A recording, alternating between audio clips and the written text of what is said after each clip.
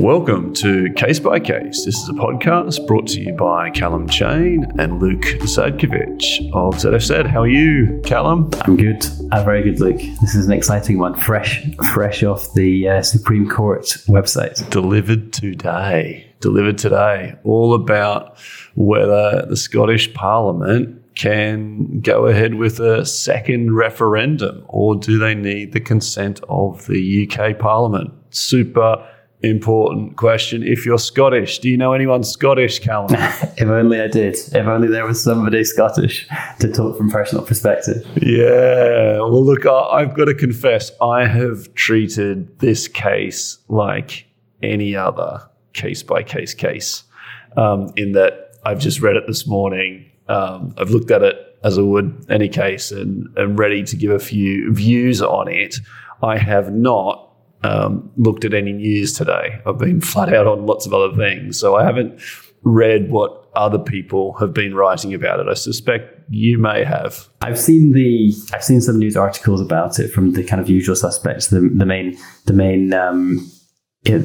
key people in the media. But all of those look at this from a political perspective rather than a legal one. So there's not much that really guides that. The analysis that you'll get on the podcast from kind of BBC News or any other website. So I'm kind of coming into it fresh too. And as with a few of these where we've done something which has been picked up by the national press, it's so instructive to read the judgment itself and see what's actually, get the news from the horse's mouth, if you like. Totally. And the legal issues don't necessarily marry up with the political issues. I think what's really interesting about the legal case and the principles that are discussed here, and the application of them, is actually that the court looked very closely at what would be the political effect of a second referendum and how that then played into the legal principles at play. We'll get into it, but yeah, absolutely. You can't just say that this decision is a legal case devoid of any political context, because actually the political context came into the legal analysis in quite an interesting way. Yeah, and actually, I mean, interestingly, that was almost the argument that the Scottish government were trying to run, was this can be taken outside of any political context. The question that we want to put to the Scottish population, how the court dealt with it, we'll get onto. But I think unless our listeners have been living under a rock for the last 24 hours at the time this is released, they will know that the Scottish government's attempt to get this through did fail. And I've got to say, not surprisingly so, I think, from a legal perspective, it would be, I think, an unusual result if the UK Supreme Court here had a construction of the Scottish Act that meant that a question as fundamental as whether Scotland can become an independent country and leave the UK is something that has not been reserved, has not been, left for the UK Parliament to deal with. And therefore, the effect of that is that the UK Parliament needs to consent, needs to agree to any such Scottish referendum going ahead, as it did for the first time around. Of course, this is not happening in a complete vacuum. There has been a Scottish referendum already. It had a majority vote that went against Scotland leaving and becoming an independent country. Since that vote, we're all aware of Brexit happening and going through, and a number of other political kind of developments since then. And the Scottish National Party have been pushing for a second referendum, and that the bases of, or the main basis or premise of the first referendum has changed, and that there's now a context in which the Scottish people should be asked again whether Scotland should become an independent country. And what we're dealing with here is the Scottish government introducing a bill into the Scottish Parliament to go ahead with a second referendum, and that bill being looked at by, let me get this right, it's the Lord Advocate, I think, in as a Scottish law officer, having that bill brought to her, and then taking the view, well, I'm not entirely sure that this is a matter that the Scottish Parliament can rule on, and that there's some uncertainty, let's put it that way, as to whether this is a reserved matter for the UK Parliament. And therefore, the Lord Advocate then went and referred the issue directly to the Supreme Court of the UK. And we have a judgment on that decision. And just to finish off that little section, Callum, the judgment was given by Lord Reid, who's the president of the court, Lord Lloyd Jones, Lord Sales, Lord Stevens, and Lady Rose today, the 23rd of November 2022. Its citation is UK SC 31 for those that might be listening to this sometime into the future. So yeah, that's where we're at. Fascinating legal issues that arose here, Callum. Not obviously, we'll get onto the big, juicy, substantive question, but there are a couple of curly preliminary points there to consider. Yeah, there are, and I think it's just kind of going back to that introduction, which I think summarizes the background to the case extremely well.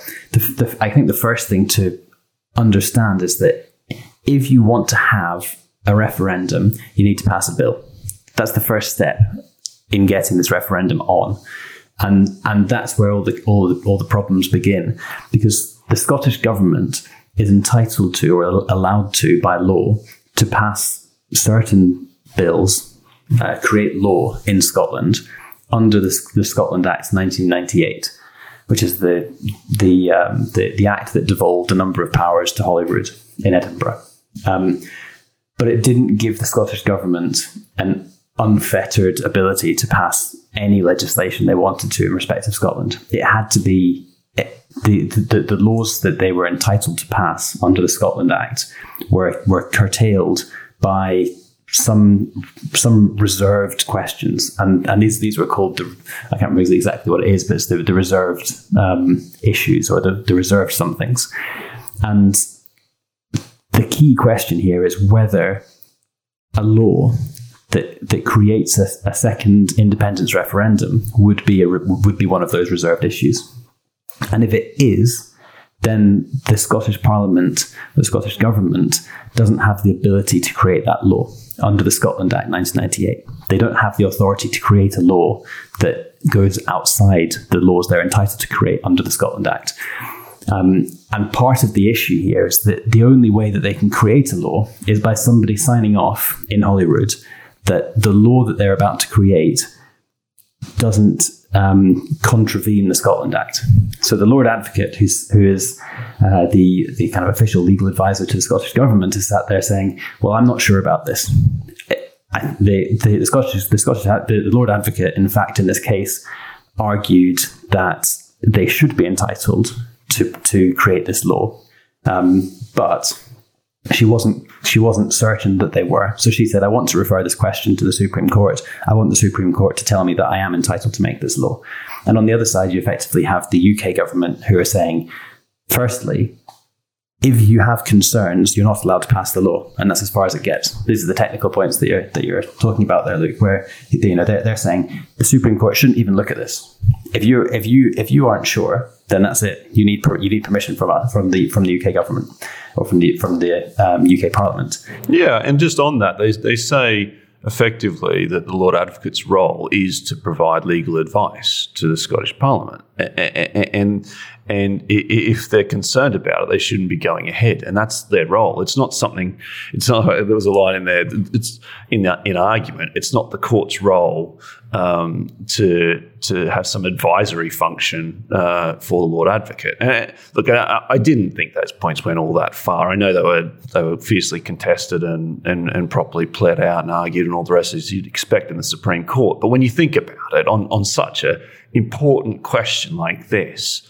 I think it's only right that the Lord Advocate has the ability and seems a very proper thing to do to be able to go to the highest court in the land to get some guidance on this. Yeah, and in fact, there is a paragraph 35 of Schedule 6 says that on certain devolution issues, the Lord Advocate is entitled to refer the question to the Supreme Court. So you then had the UK government saying, this is not one of those questions that you're entitled to refer. They said you are entitled to refer some questions, but not this one. And then in the schedule that talks about what the devolution issues are, and the devolution issues are the ones that can be referred. The schedule in the Scotland Act says that includes any other question arising by virtue of this act about reserved matters, and the reserved matters in turn include things like issues that go to the state of the of the union between the union comprising the United Kingdom. Yeah, I think that to read them out, I think there was the two of them, wasn't it? It was we're talking about here paragraph 1 of Schedule 5 to the Scotland Act, subs B and C. B reading the Union of the Kingdoms of Scotland and England. And C, the Parliament of the United Kingdom. And in argument, there wasn't much distinction between B and C, given the nature of this issue. It's so fundamental, being seeking to become an independent country. So it was said and argued that this question goes to both B and C without much distinction between the two of them. It then follows, according to the Lord Advocate, that she was entitled to put this question to the Supreme Court because it was a devolution issue, and it was a devolution issue by virtue of being any other question arising by virtue of this act about reserved matters. So it was a question about reserved matters, the reserved matter being the Union or the UK Parliament, and it was a question arising by virtue of the act about those matters. And so then the first argument on that, presented by the Advocate General, turned on arising by virtue of this act. The key passage here, where it was summarised, was that since the Lord Advocate's function in relation to these kind of statements is not prescribed by the Scotland Act, a question arising in the course of performing that function is not, they submit, one arising by virtue of the act. And the issue here was a pretty technical one. And the issue was, if the bill was to go through, the point at which the Scotland Act would prevent the bill from going through would be kind of indirect, because actually what the Lord Advocate would be doing in saying, hang on, we've got a question here, this might be in breach of the Scotland Act, is the Lord Advocate would there be exercising some kind of discretion under the Scottish Ministerial Code. So the kind of role that the Lord Advocate would be playing in raising this issue would be under the Scottish Ministerial Code rather than under the Scotland Act. And therefore, the UK government said, this is a question which arises by virtue of, this is not a question that arises by virtue of the Scotland Act. This is a question that arises by virtue of the Scottish Ministerial Code. Which I think was probably a bit of a triumph, to be honest. And the Supreme Court said, no, this obviously arises under the Act. Yeah, it's quite a technical point. And then the second one that the Advocate General raised was that the scheme of the legislative scrutiny established by sections 31 and 33 would be undermined. Yeah. So, and here, sections 31 and 33, they dealt with a number of provisions which concern the scrutiny of bills in order to assess whether they are within the legislative competence of the Scottish Parliament. And so we get into this close analysis of how a bill's scrutinised and what's the process involved for that. Again, these are quite technical points, and I think we should touch on them, but the main substance of this case we're going to come on to in a moment. There's maybe not a lot to be gained from looking through this in real detail. I kind of went through it. This is obviously one of the first times in my career where I'll have to look at the Scotland Act in detail and arguments relating to it. But it was... You're not going to pivot to becoming a constitutional lawyer, Callum? I'll tell you what, there's a lot of work as a constitutional lawyer in the last 6 years. Yeah. Well, that's true. It's been a good time to be a constitutional lawyer, I suppose. I hope they've got good rates because they've been enjoying it for the last few years. What do you mean, hope? I'm sure they do. Yeah, that's true. In and out of the Supreme Court every other week. Basically, Section 33 is the right by which the Lord Advocate can refer a question about a bill to the Supreme Court. And the issue here is that there's a second part of the legislation that talks about referring a question in relation to a draft bill to the Supreme Court. And the argument went that there would not have been an intention for there to be a kind of split, a bifurcated regime where you have to jump through a set of hoops A if the bill is in draft, and a set of hoops B if the bill is not in draft, if it's gone past that stage. So this was a really highly technical argument. It didn't get very far, and as you say, it's not the it's not the way that it's not the kind of point of interest, really. Suffice to say, it failed, and the Supreme Court said we're not going to refuse to answer the question that's put to us on the basis of this question. And I think the key point on this was that the court said that it accepted that a reference to the Supreme Court cannot be made under paragraphs 1F and 34 after a bill has been introduced in the Scottish Parliament. But then they say, as we've explained, Section 33(1) confers a power on law officers to refer a question of legislative competence in relation to a bill to this court. But Section 33(2) then confines that power to a specified period after the passing of the bill or its approval following an earlier reference. So there's a period of time in which it is entirely appropriate to send it over to the court. Now, there's a question which we come on to as to whether the court should entertain the question, more I suppose, a qualitative type discretionary threshold, and let's talk about that in a minute. But it's almost like there is a period of time. It's not a completely theoretical bill, and it's too early in its germination to even be reviewable or looked at by the court.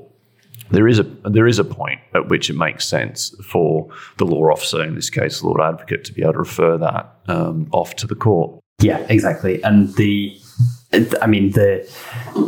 the Supreme Court looked at it is there any inconsistency with the Section 33 procedure and the power to refer a question relating to proposed legislation? Is there? It might be kind of uncomfortable, and there might be a tension in the legislation. It might even be a little bit clumsy or clunky that you have this bifurcated approach. But are they strictly inconsistent? And the Supreme Court said no, they're not inconsistent. So we're not going to decline to answer the question on the basis of this regime. We can make it work, so we'll answer the question. Yeah, exactly. And look, there are some really technical arguments in all this. There was a whole section on what other means in paragraph 1F of the Act, and that was the third point put forward by the Advocate General. And it's really interesting to see that at this level, you're getting scrutiny on every single word that's being used, and you can see the QCs and the whole legal teams poring over every single word to see what can we do with this, how can we play with it. It's to see it argued like this and the judgment on the argument. It's really clever, isn't it? How you can look at a word, in this case other, and then have a whole section where you're arguing how that can have effect and what have you. And we could talk about this particular section for an hour if we wanted to, but it's fascinating. It really is, and shows the caliber of legal mind that is dealing with these kinds of issues. Yeah, and that subsection, I don't think we need to discuss it at all, really. It's just an attempt to construe the legislation in a way that would have meant that the question couldn't be put before the court, basically saying that the sweep-up provision that said, or any other question relating to this act, or relating to reserved matters under this act, should actually be construed much more narrowly. And the court said, no, we can construe it broadly. But it was interesting to see, in the same way that we do with our contractual disputes, this real close analysis. What mileage can I get out of the words in this contract for my clients? It's really interesting to see it applied here. Yeah, but also we're always looking for takeaways, aren't we? In these podcasts, and it is that point, right? You find a word, you see how you can stretch it. You then go back to see how has that word been interpreted in other cases. Where's a case that has a broader interpretation? Where's a case that has a narrow interpretation? Can we argue that our case is similar to the narrow interpretation, if that's what we want to argue? Or can we argue the reverse? And that's what's happening. It's like building blocks, isn't it? You kind of say, okay, this word, okay, we could argue it narrowly, we could argue it broadly. Then you go and take these other steps. And that's not a point that's confined to this case, of course, but there's just some really good examples of that type of argument playing out. So then the fourth argument by the Advocate General here was, why should there be a power to refer questions which the Lord Advocate is able to answer? And this is what we touched on a little bit earlier, isn't it? This point about what is the role of the law officer if they have a question where they're not sure about what the answer is, or there's some uncertainty there.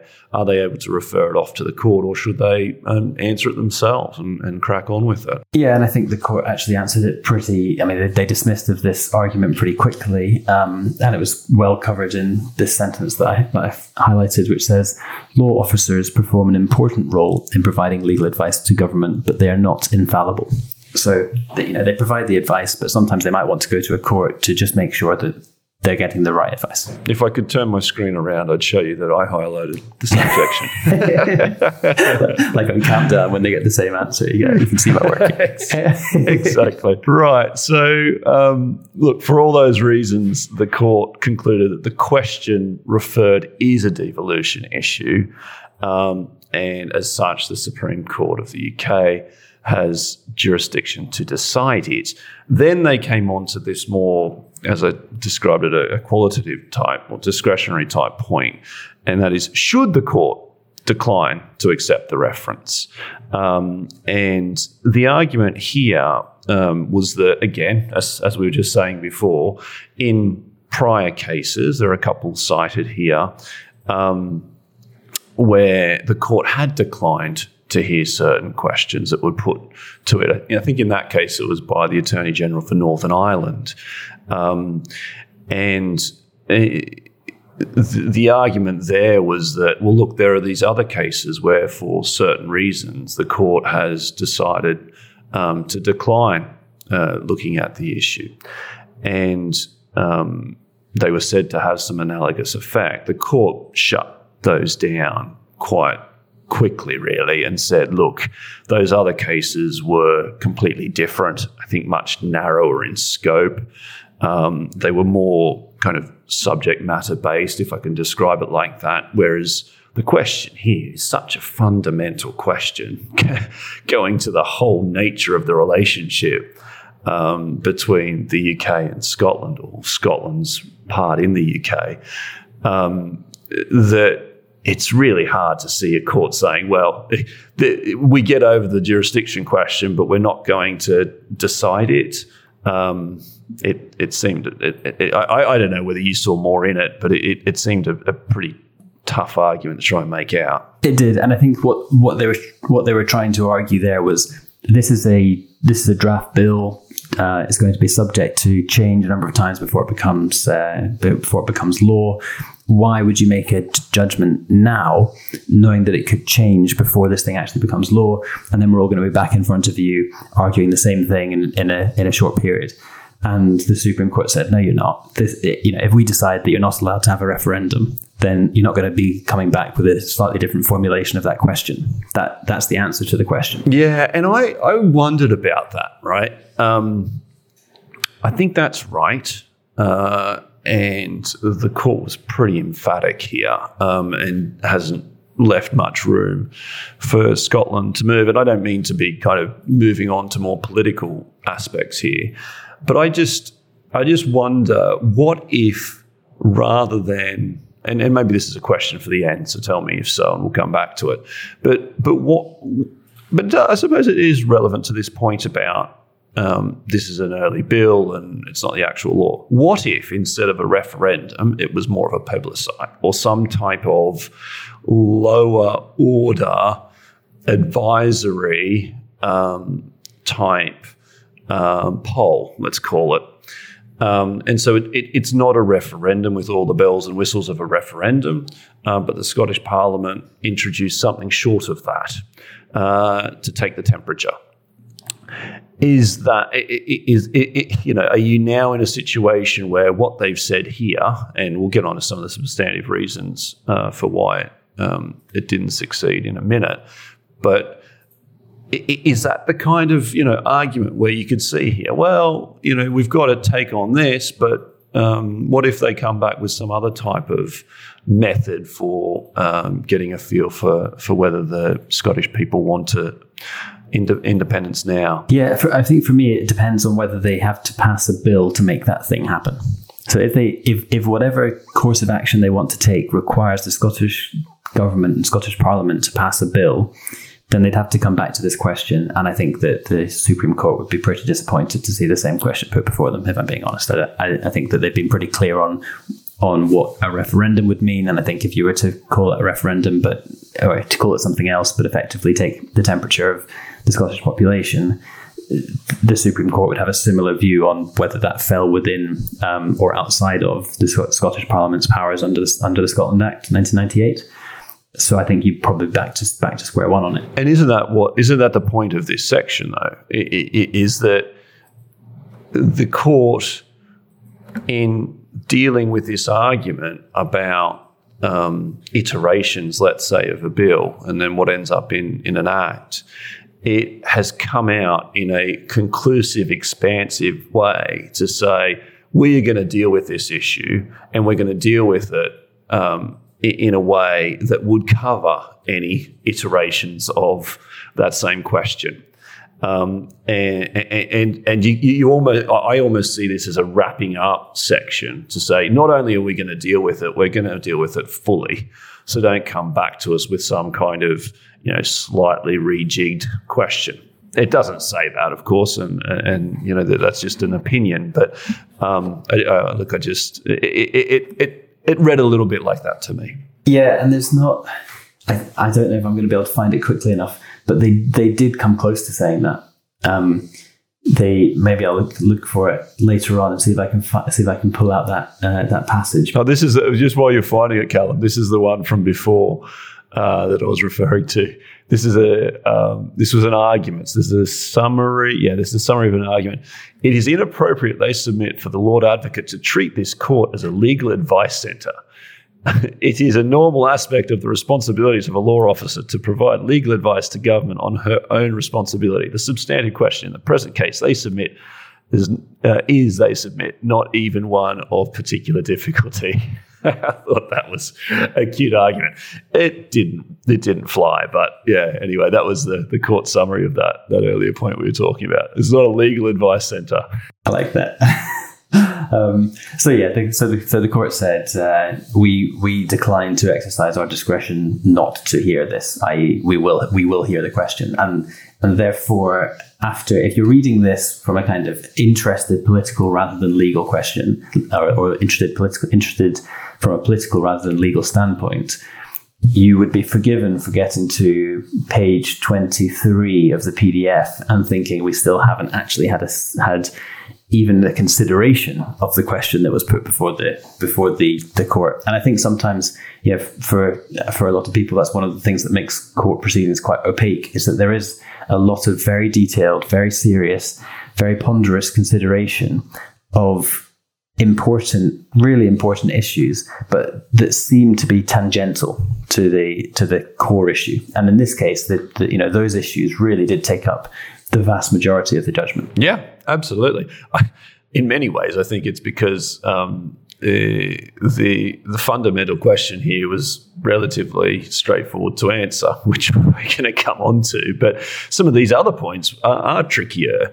And I think the court is always mindful to think about not just, I'm going to say, how do I say this properly? Of course, they're only looking at the issues before them, what's argued before them, but they are also going to keep in mind floodgates type scenarios.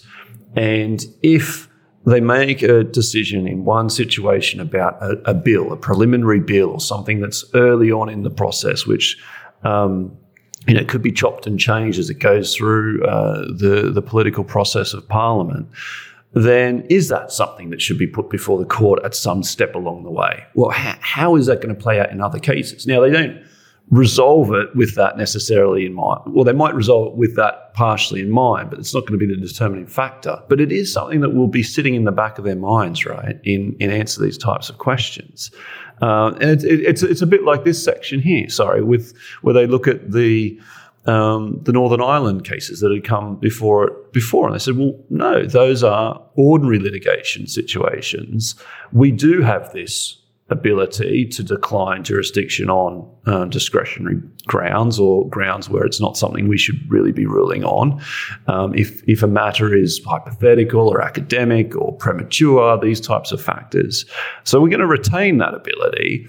But in this case, we don't get there. This is a fundamental question. There's really important issues that are at play, and the law officer here, the Lord Advocate in Scotland, was acting properly in referring this off to the court for some guidance. And did you sense that the way this judgment was written was different to the commercial court judgments that we normally read, or the Court of Appeal civil division judgments? Because I got the sense reading it that almost the target audience of this judgment was a kind of someone more of a lay person.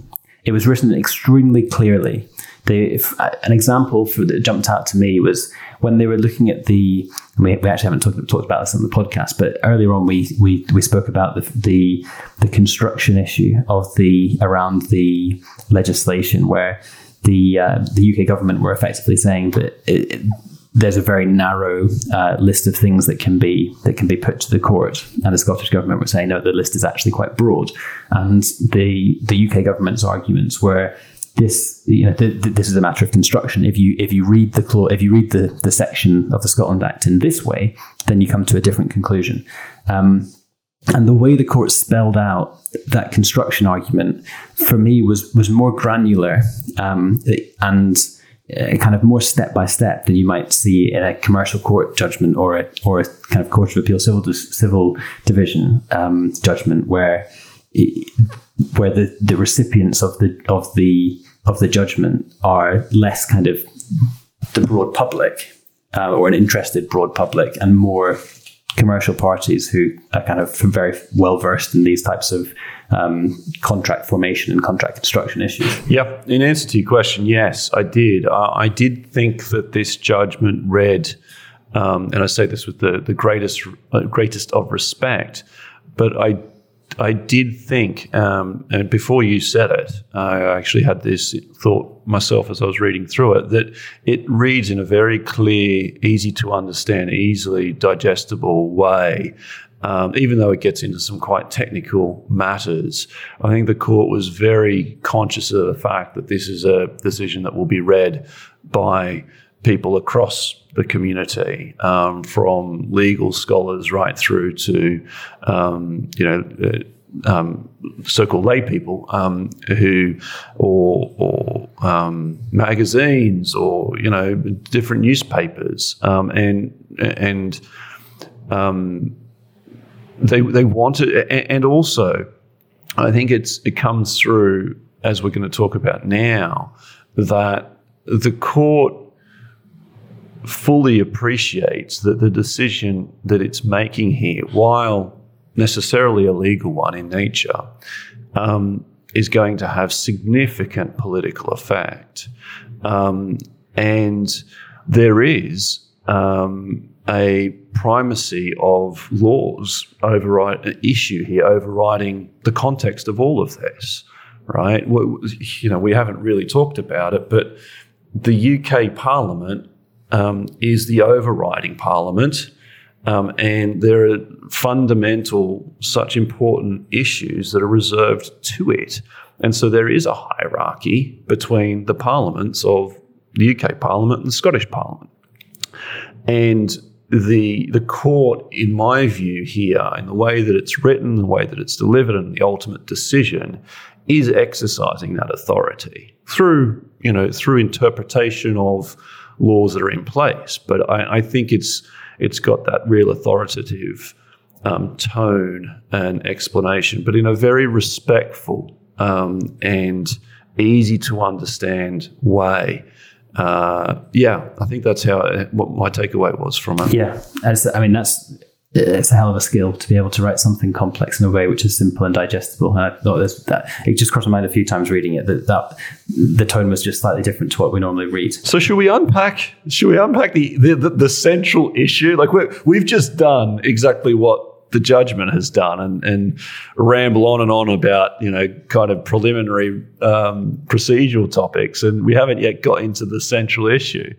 So as we said, as you will have picked up, the central issue is whether the legislation providing for a referendum on Scottish independence would relate to a reserved matter.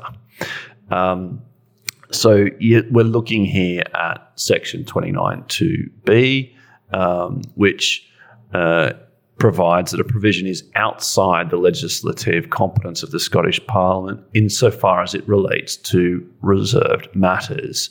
And we've gone through that in some detail. The reserved matters we're talking about here, as I said earlier, are the union of the kingdoms of Scotland and England. So matters relating to that are reserved to the UK Parliament, and the Parliament, the quote unquote, the Parliament of the United Kingdom. So those two separate matters are reserved.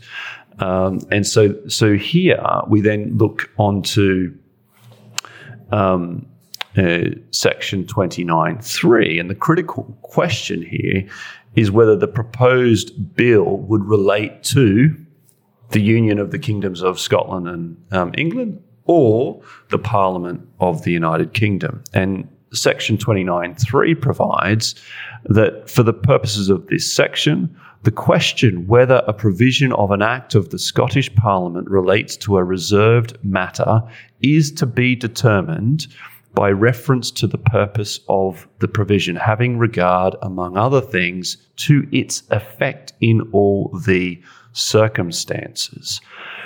And that throws up some really interesting points. What does relates to mean? And also, what does its effect in all the circumstances mean?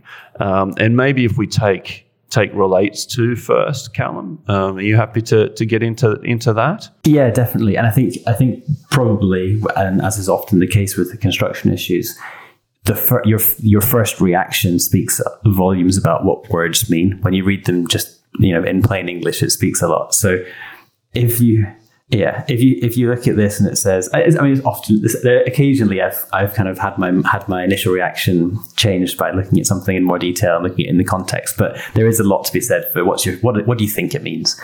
And for the purposes of this section, the question whether a provision of an act. So here we're saying whether a provision in a Scottish bill saying that Scotland is going to have a referendum on independence, does that relate to the union of Scotland, of the kingdoms of Scotland and England. And we determine that by reference to the purpose of the provision, which is to create a referendum. And we have regard to the effect of that in all the circumstances. And the answer is a blinding obvious yes, really. Taken at face value, it's got to. The whole point is directly intended to have an effect on that union. The old pub test, right? Exactly. Ask people down the pub and you're going to get pretty much one answer. Although it depends on where the pub might be in the UK, right? So kind of taking the legal points, there's a host of cases that talk about what does it mean to relate to this wording. The bill has to relate to, the proposed bill has to relate to the reserved matter. So, i.e., the bill about a referendum has to relate to the union of the kingdoms of Scotland and England, and it relates to indicates something more than a loose or consequential connection.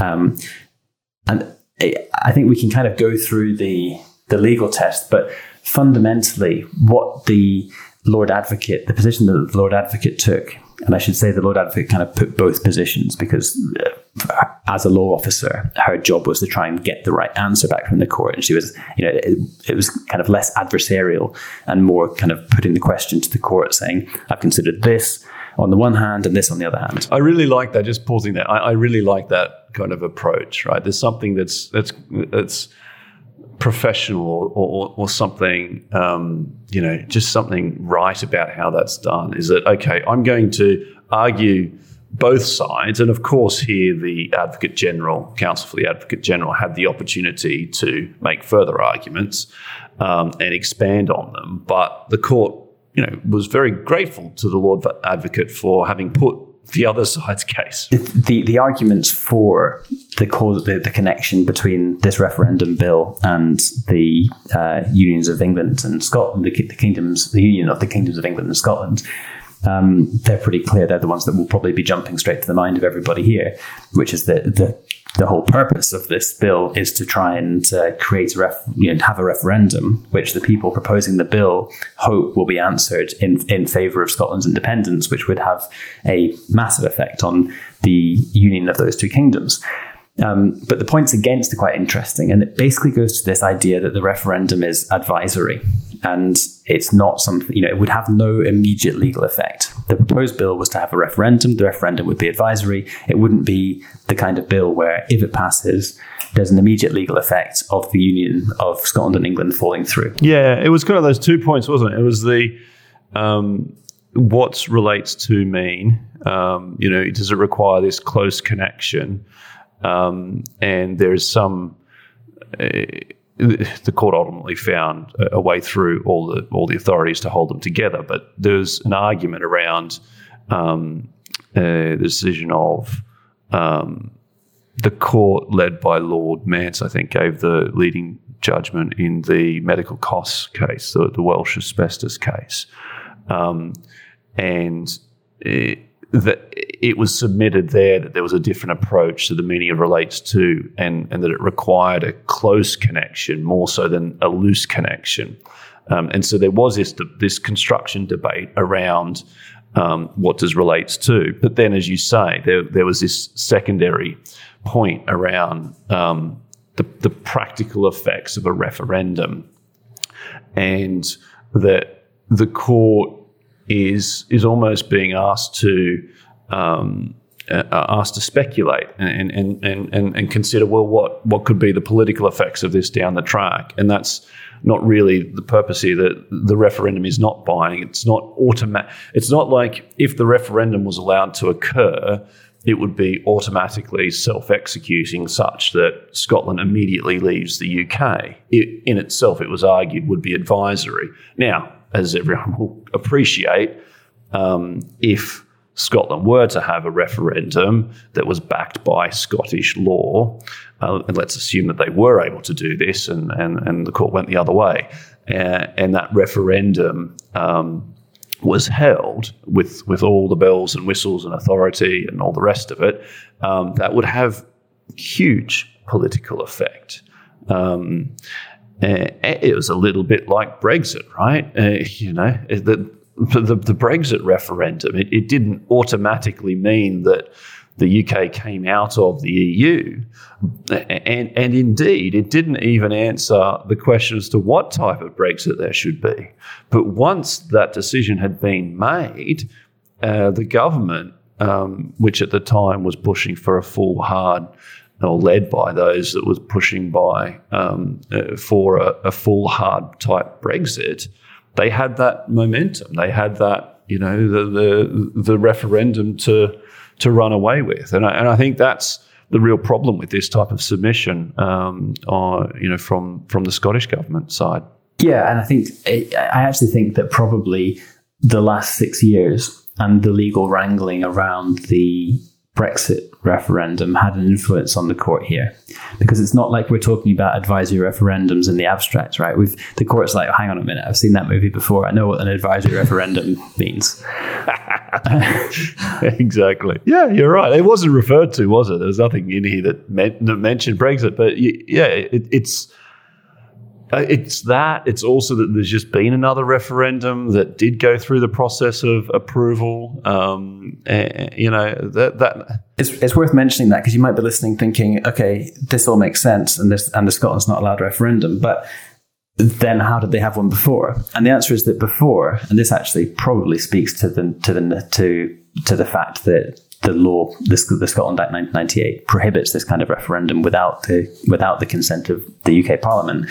But previously, when they had the referendum back in 2014, it was done by a amendment to the Scotland Act 1998, which has since been repealed. So they kind of had this temporary insertion of Schedule 5A to the Scotland Act 1998, which allowed for the 2014 referendum, and then fell away following the 2014 referendum.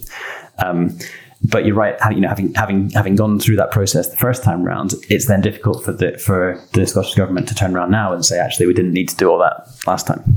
We can just do it ourselves. Yeah, exactly. And look, when the court came to deciding this issue, you kind of know where they're going in their first line, don't you? I'm at paragraph 70 now.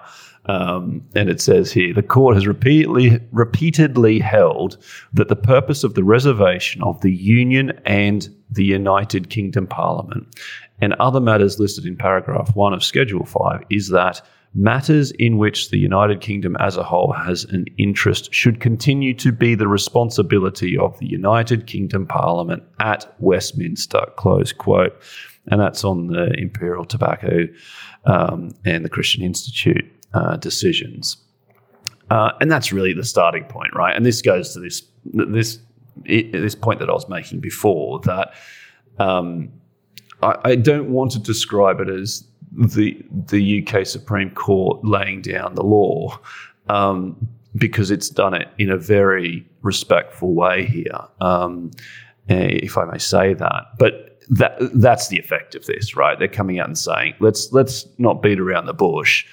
This is pretty clear about where these types of matters, where jurisdiction for resolving them rests. And if you look at the paragraph 78, this is where they kind of talk about the fact that it's the effect of the bill that the Scottish Government was seeking to introduce.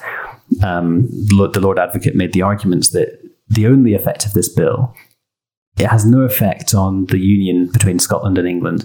It simply has the only effect it will have is that there will be a referendum. Anything else is an effect of that referendum, not the effect of the bill. And the court said the effect of the bill, however, will not be confined to the holding of a referendum, even if it is not self-executing and can in that sense be described as advisory. A lawfully held referendum is not merely an exercise in public consultation or a survey of public opinion. It is a democratic process held in accordance with the law, which results in an expression of the view of the electorate on a specific issue of public policy on a particular occasion.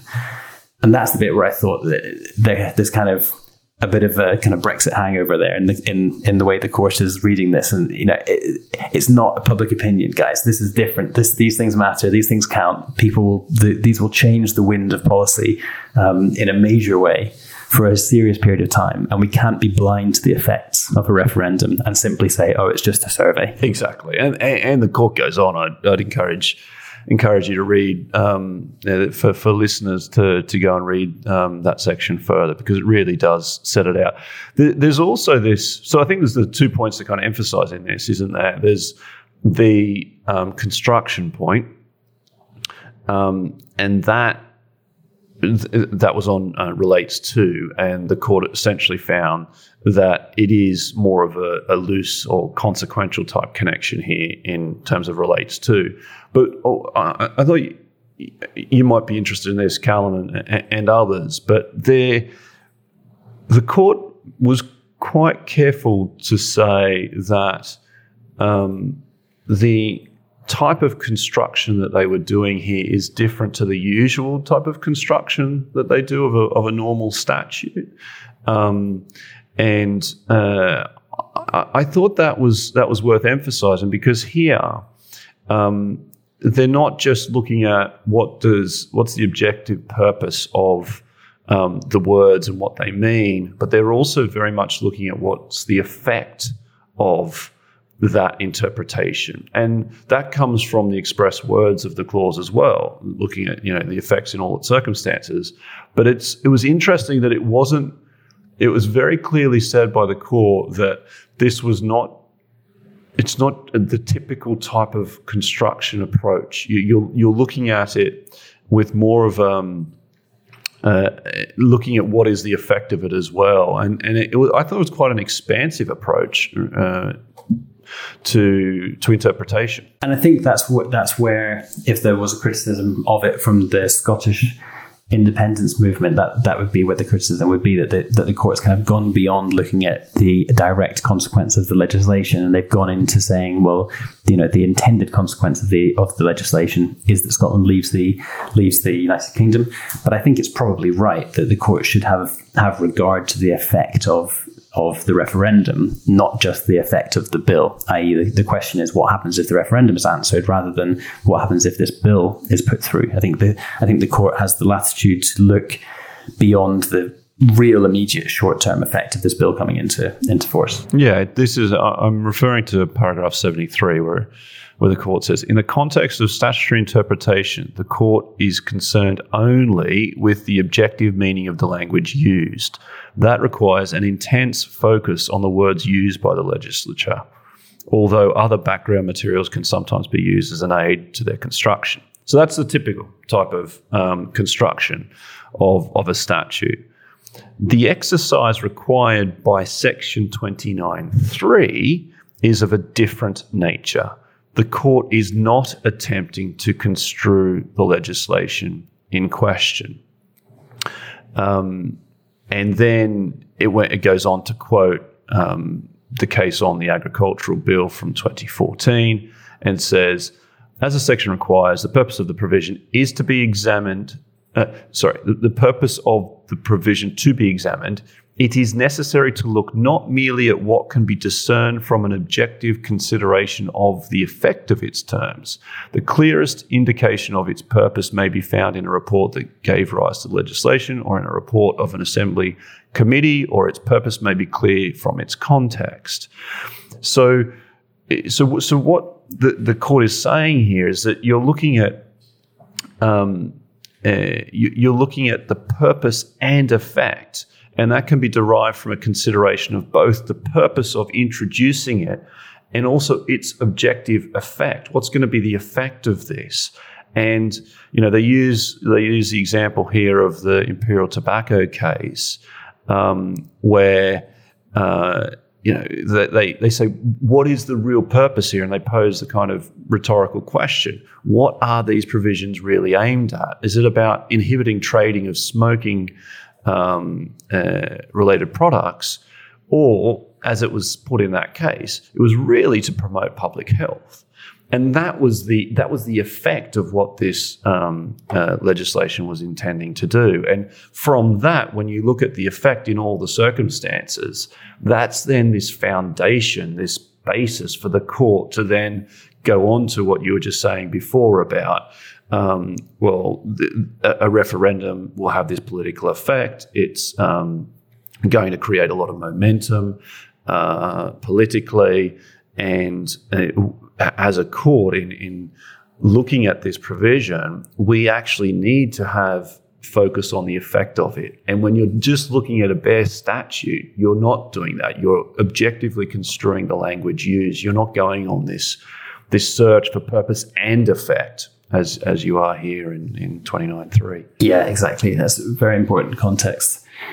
So should we look at this final argument, which was raised by the SNP as an intervener?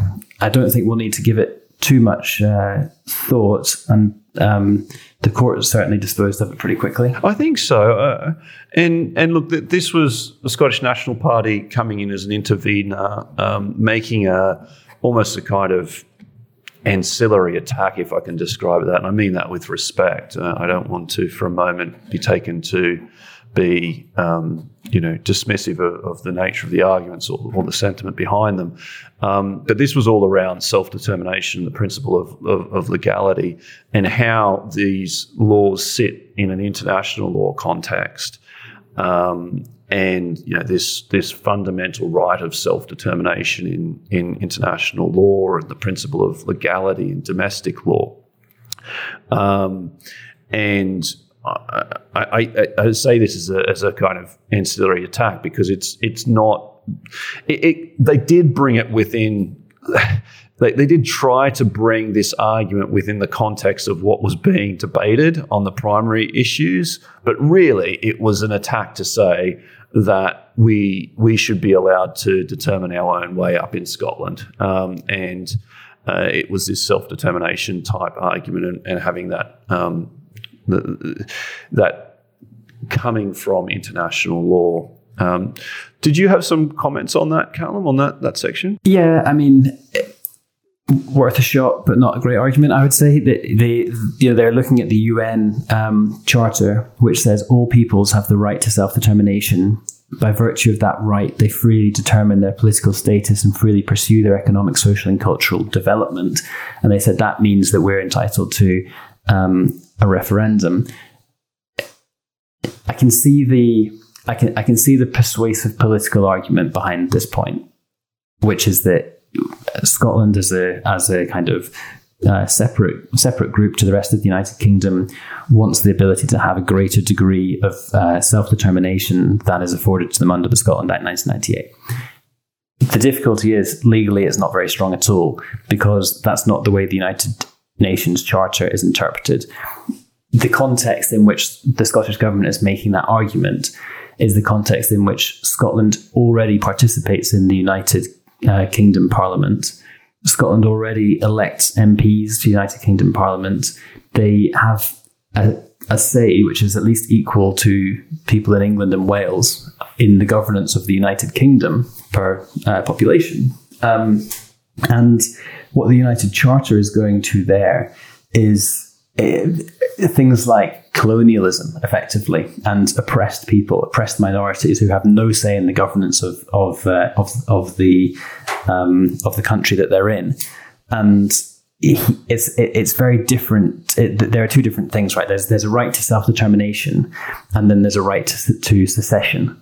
And the United Nations Charter is not talking about a right to secession. It's saying you have a right to be heard in the context of the country in which you're in. And actually, the United Nations itself is in some ways dependent on the stability of nation states. So, there's no way that their charter is going to say if any group feels at any time that they want to secede, then they should be entitled to a referendum in order to effect that secession. What it's talking about is representation, and there's a gulf of difference between self-determination and secession. So it's not going to, this argument was never going to fly in the Supreme Court, just as the same arguments wouldn't fly in Spain for the Catalans or elsewhere where you have a kind of population seeking to secede, or indeed in Quebec in Canada, which was referred to in the judgment. It's a very different thing. And I think possibly there's a kind of political bent to this argument, which is to make what I think is, as I say, is a compelling political point, given the kind of history of Scotland as a nation, given the recent, obviously Brexit's a very big one, but even the makeup of the United Kingdom Parliament as against the way that Scotland has voted in a series of elections over the last 20 years or so. I can see the political point there, but from a legal perspective, not going to fly, and not a particularly strong argument. And I think that's one factor behind why the intervention was allowed, so that some of these more political natured arguments were ventilated, allowed to be heard, and the court wanted to comment on them and explain why they don't fly in the court's view under English law, UK law. Look, I don't have much more to add on that, Callum. I thought that was a really good summary of the section. Fascinating decision, everyone. Big political consequences. Where to next now for the Scottish government and the SNP? We shall see. We'll steer away from the politics of it as much as we can, Callum. We've done a good job, I think.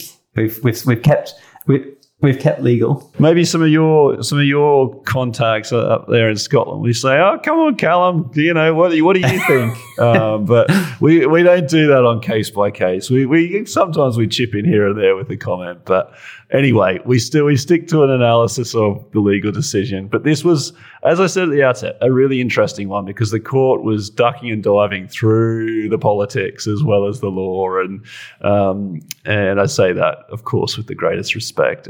I really enjoyed reading the decision, and we'll see what plays out from here. Thank you, everyone, for listening in. This was a bumper episode. I think we've been going for quite some time. I hope you've enjoyed the discussion. If you've got any questions, let us know. Cheers, Lee. I have to say I really enjoyed that. Obviously, a topic which I've got a keen interest in from as a Scotsman, but I really did enjoy talking through the legal arguments with you there. So thanks a lot. I really enjoyed it. Thanks for bringing it to our attention, Callum, and suggesting we do it today.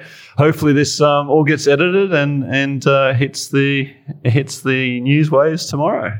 Thanks for listening in, everyone. It was a shame the Supreme Court didn't give us an advance copy, actually. I know. Next time. We'll have to pull some strings. Let them know about case by case. Surely they already know, right? Anyway, they must do. Take care, everyone. See you. Bye. Bye.